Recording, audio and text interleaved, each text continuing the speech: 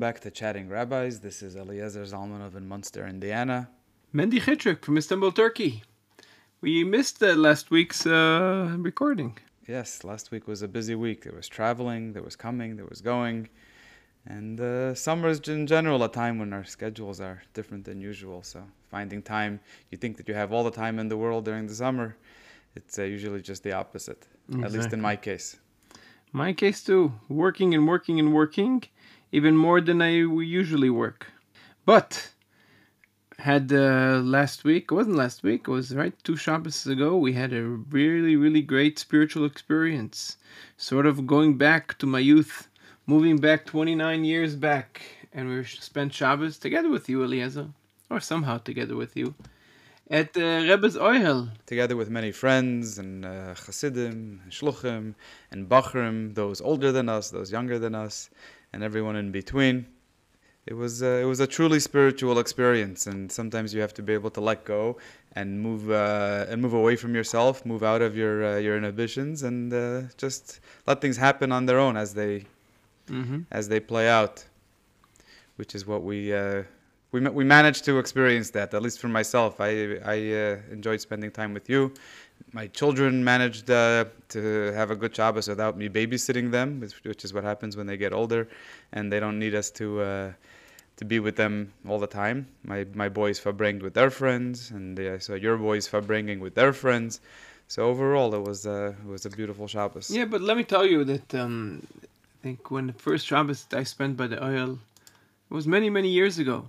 It was before it was fashionable. It was when my parents thought me crazy. And we were just a few bachrim, maybe 11, 12 people who were there by the Ohel, tried to be there almost every Shabbos. At that time I was learning in Morristown. And at any opportunity I had, I went to the Ohel before it was so... before there were so many houses. When there was still just one little house and they had one house and one tent. One house, it wasn't really a tent yet. It was a temporary tent. Sometimes it was covered, sometimes it wasn't. It was even before they poured concrete on where today is the tent. And we slept in the basement. I think there were 17 beds in the basement downstairs. I think that basement is cornered off already there. And that's it. Spent Shabbos. There was these Shabbosim by the Ohel. Some of them were really sort of made me who I am, and I'm always grateful for that. I have some very, very great memories that keep me going till today from these very intimate Shabbosim, 10, 15, sometimes hardly a minyan at the Ohel. And then today come Shabbos after Gimel Tammuz, and there are thousands of people there, and people say, "Oh, it's not as full as last year." Or not as full as last week, or whatever it is. And still... It's come a long way from the early Shabbosim at the Ohel. That's right. When we would go with smaller crowds. And to be honest, I haven't been to the Ohel for a small Shabbos, a regular Shabbos during the year, in probably close to 15 years. It just doesn't work out. When I do get away for Shabbos, it's for something big, for something special, like the weekend of Gimel Tammuz or the weekend of the Kinus HaShluchim. So when you do end up going there for Shabbos, it's very different than what we're used to. And I don't know what the small Shabbosim there are like these days, but I'm sure that there's much larger crowds than there were when we were going as Bachram years ago. Right, but still, even when there's, today there, I don't know, maybe 20 houses spread around, and I believe you slept in one of your friends' houses, which is so nice and comfortable. Still, I did experience a little bit of the old time. I rented a car. My car that I used in New York for the week, and then we basically pulled out the battery, and me and my 2 older sons and my younger son, the 4 of us slept on the chairs of the car throughout Shabbos. It was quite an experience. It was really felt going back. Yeah, that's the real experience, feeling it, roughing it like in the olden days. Yeah. maybe not like in the olden days in Russia when they had to break the ice to go to the mikveh, but still. A little discomfort for a heightened spiritual experience is always worth it. That's right. And then, you're not like running away to your very comfortable bed, running away from the fabringen, from a comfortable bed, because where are you going to be?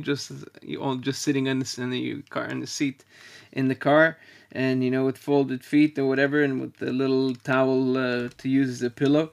But yes, that's part of the experience. Maybe it is the experience, or at least my experience of Shabbos by the Ohel, together with my sons, and making it a spiritual place, a place of connection to the Rebbe. Remember Gimel Tammuz, the day of the Rebbe's passing, at the day of his Talkus, and to be close to the Rebbe's physical place has an important impression on myself. Of course, as always, the oil attracts not only people like me and you. It also attracts many of our listeners, some of our very devoted listeners who, all the way from Alaska to China and anywhere in between.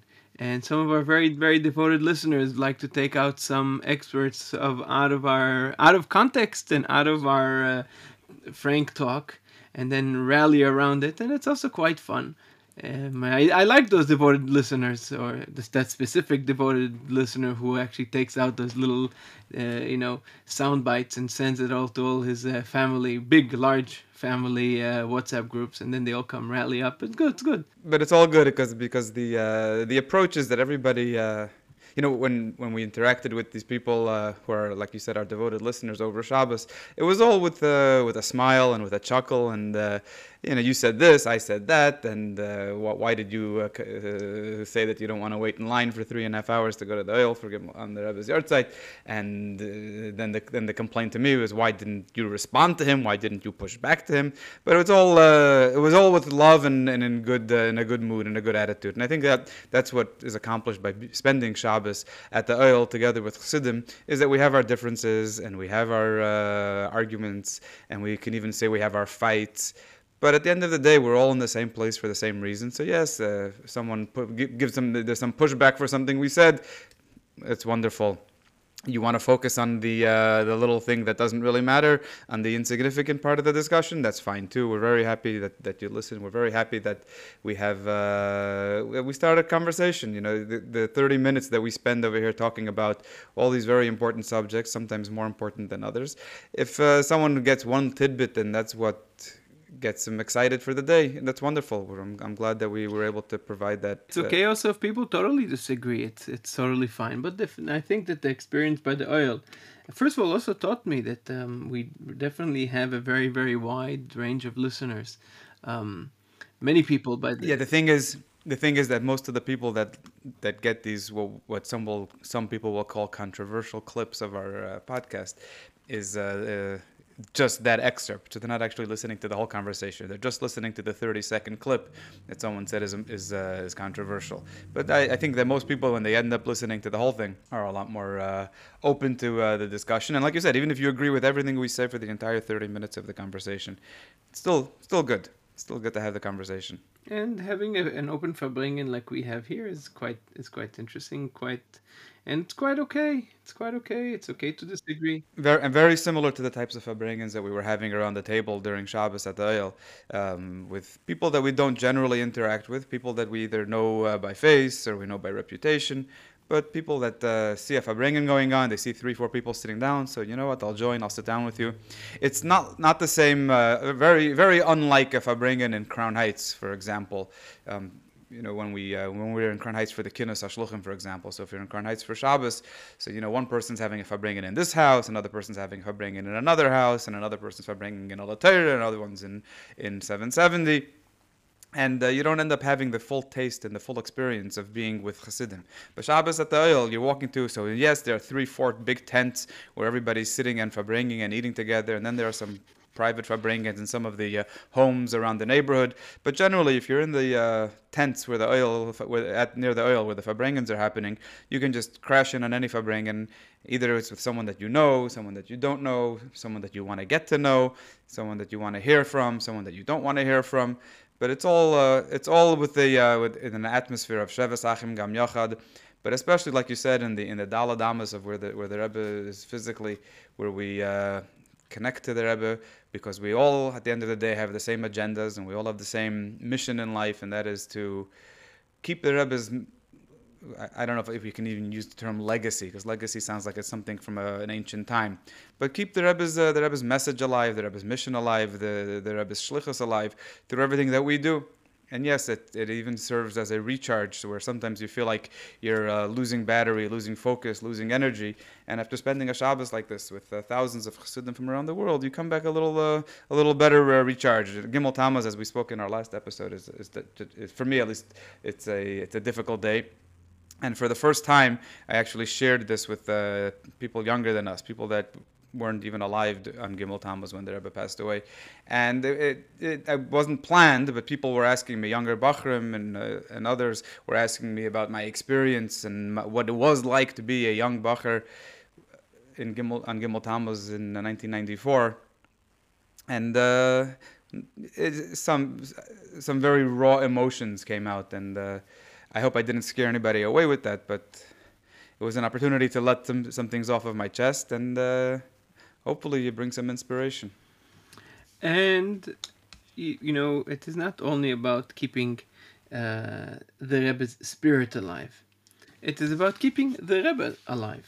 Because the Rebbe is not his body. It's also. But the Rebbe, as the Alter Rebbe writes in Tanya, life of a tzaddik is not a life of a body. It's a life of a soul. Soul never dies. The opposite. We make it alive by us doing what the Rebbe wants from us, or what the Rebbe wanted from us, to be more accurate, and what the Rebbe requested from us. Is actually, that was a good soundbite for them, and is actually keeping the Rebbe alive, because the Rebbe is his message, and his message is us. Us reaching out to another Jew, helping out another human being. Us being who we are is keeping the Rebbe alive through us. And that is exactly what the Alter Rebbe writes in Tanya about the life of, the continued life of a tzaddik after his passing. So by us sitting at the Ohel and for bringing, speaking about the inspiration we all have and had from the Rebbe, even bringing up some memories, is something which is keeping the Rebbe alive. Yeah, the Rebbe emphasized this a lot after the previous Rebbe passed away, and even many years, decades after the previous Rebbe passed away. The Rebbe emphasized that a tzaddik's life was never about his physical body to begin with. But for us, physical human beings, we still much prefer to have a live, breathing, physical Rebbe that you can see and that you can interact with regularly. You're right, but the Rebbe's sichos from post the passing of the previous Rebbe are not always you could find inspiration from there for our situation after the passing of the Rebbe, but it is not exactly the same, because after the passing of Friedrich Rebbe we had the Rebbe with us. That's true, but no other Rebbe spoke the way the Rebbe spoke about his predecessor, in terms of the Rebbe still being with us and still being alive, because perhaps the Rebbe was preparing us for this inevitable situation where we would be without a physical Rebbe. That's a fair interpretation. I'm not saying it's not true, but that's a fair interpretation. But bepashtus, ein mikro yitzim midei pshutai, I mean, in the simple terms, when the Rebbe speaking there about continuity, it speaks about the Rebbe himself being the continuity. And when we speak about continuity, it means that the Rebbe's life and the Rebbe's mission of continuity is not through another Rebbe, but through us. And that is a major, major difference between and a major responsibility, because even when on Yud Shvat in 1951, when the Rebbe said that as Chassidic Chabad we're different than other Chassidim, where we don't rely on the Rebbe, we have to do the work ourselves. Even then, we still relied on the Rebbe. Right, and even when the Rebbe spoke about, Agudas Chassidic Chabad is active, and the more the years pass, is more active. The way we understood it then, at the time of when the Rebbe spoke, was because the Rebbe is active, because the Rebbe is here, and the continuation of the previous Rebbe is through the Rebbe. And now it is very different. Now the continuation of the Rebbe is through us, and that is a little bit of a difficulty, because we have the responsibility, It's And difficult and it's scary. it's scary, and it's also for many people it's problematic. It's contradictory, and it's not the way things, so to speak, were meant to be. Ultimately, everything is the way it was meant to be, but it wasn't the way it was meant to be. Right. The Rebbe spoke about the concept of galus. In general terms and in specific terms, the Rebbe always said that, yes, galus, being in exile, the Jewish people being dispersed and persecuted for centuries, is not ideal. Yes, it was part of the plan. Yes, it was part of the way God created the world and the way He wants it for whatever reason, whether we understand it or not. But it's still not ideal, and it's not something that we have to make peace with. It's not something we just accept, okay, yeah, that's the way God wants it, that's the way it was meant to be, and that's the way Hashgacha Pratis expects it to be. So we'll just go with the flow, so to speak, and accept it without any complaints. Now, I think then many times I contemplate that the Rebbe once asked in a Sicha, the Friedrich Rebbe promised that Mashiach will come during his lifetime. And the Friedrich Rebbe says it will come during the lifetime of the people sitting around this table. Something like that, right? And not the young, the old. But it didn't happen, as we all know. Friedrich Rebbe even said Mashiach will come in the year Tavshin Gimel. Then he said it will come in year Tavshin Daled. It didn't happen. At least it didn't happen physically. We're still in Golus. And so the Rebbe once asked this question, how come it didn't happen? So the Rebbe brought an example from Shimshon.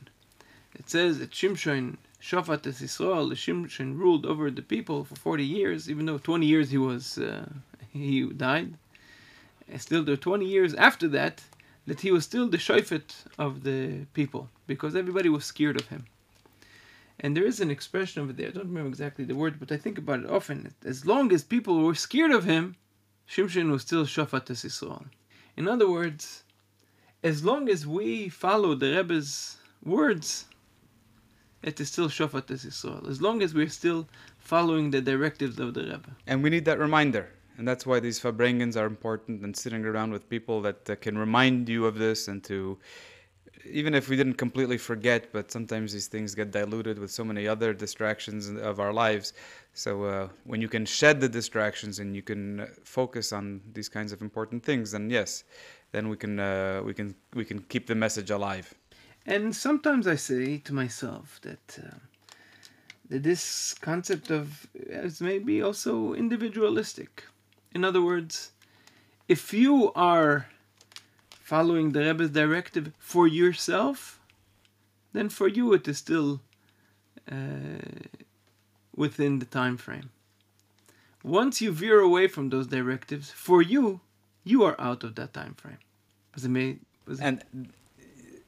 No, but you're right. But the advantage of being part of the collective, the advantage of being part of a Kahala Hasidim, the community of Hasidim, of followers of the Rebbe, that even if you do fall away from it on your own, there's always an opportunity to come back, because there are people that are still keeping the flame going, whether it's me or you or others. If I fall off the path, or if you fall off the path, Chas v'Shalom, one of our friends, our colleagues, is still holding the torch, and when we come back, and if they fall off for a little bit, we'll still be here to keep it going for them. So yes, on one hand, it's up to us as individuals to keep the Rebbe alive in our own lives, in our own shlichus, in our own day-to-day activities. But when something happens, and like I said, there are distractions, and the message gets muddled, there are going to be those people that will keep the flame going, even if we don't necessarily agree with their tactics, and even if we don't necessarily agree with the way that they're doing it, and the words and the messages that perhaps they're putting out in the world. But people that remember the Rebbe, people that share what the Rebbe's teachings were to the world, will always be there. So even if we're not there at that moment, we can always come back and return and jump back onto the bandwagon. But still, there is another aspect here. And that is the aspect that, yes, we're part of a collective. Nevertheless, we still have our individualism. In other words, while there are people who, and we mentioned before some of the soundbite guys, who think that they are responsible for the collective. Yeah, you're responsible. Like Talmid Rabbi Akiva. You should be responsible, but hold your responsibility for yourself. In other words, don't be like the students of Rabbi Akiva who felt so responsible for others that they were ready to destroy others to think like you do.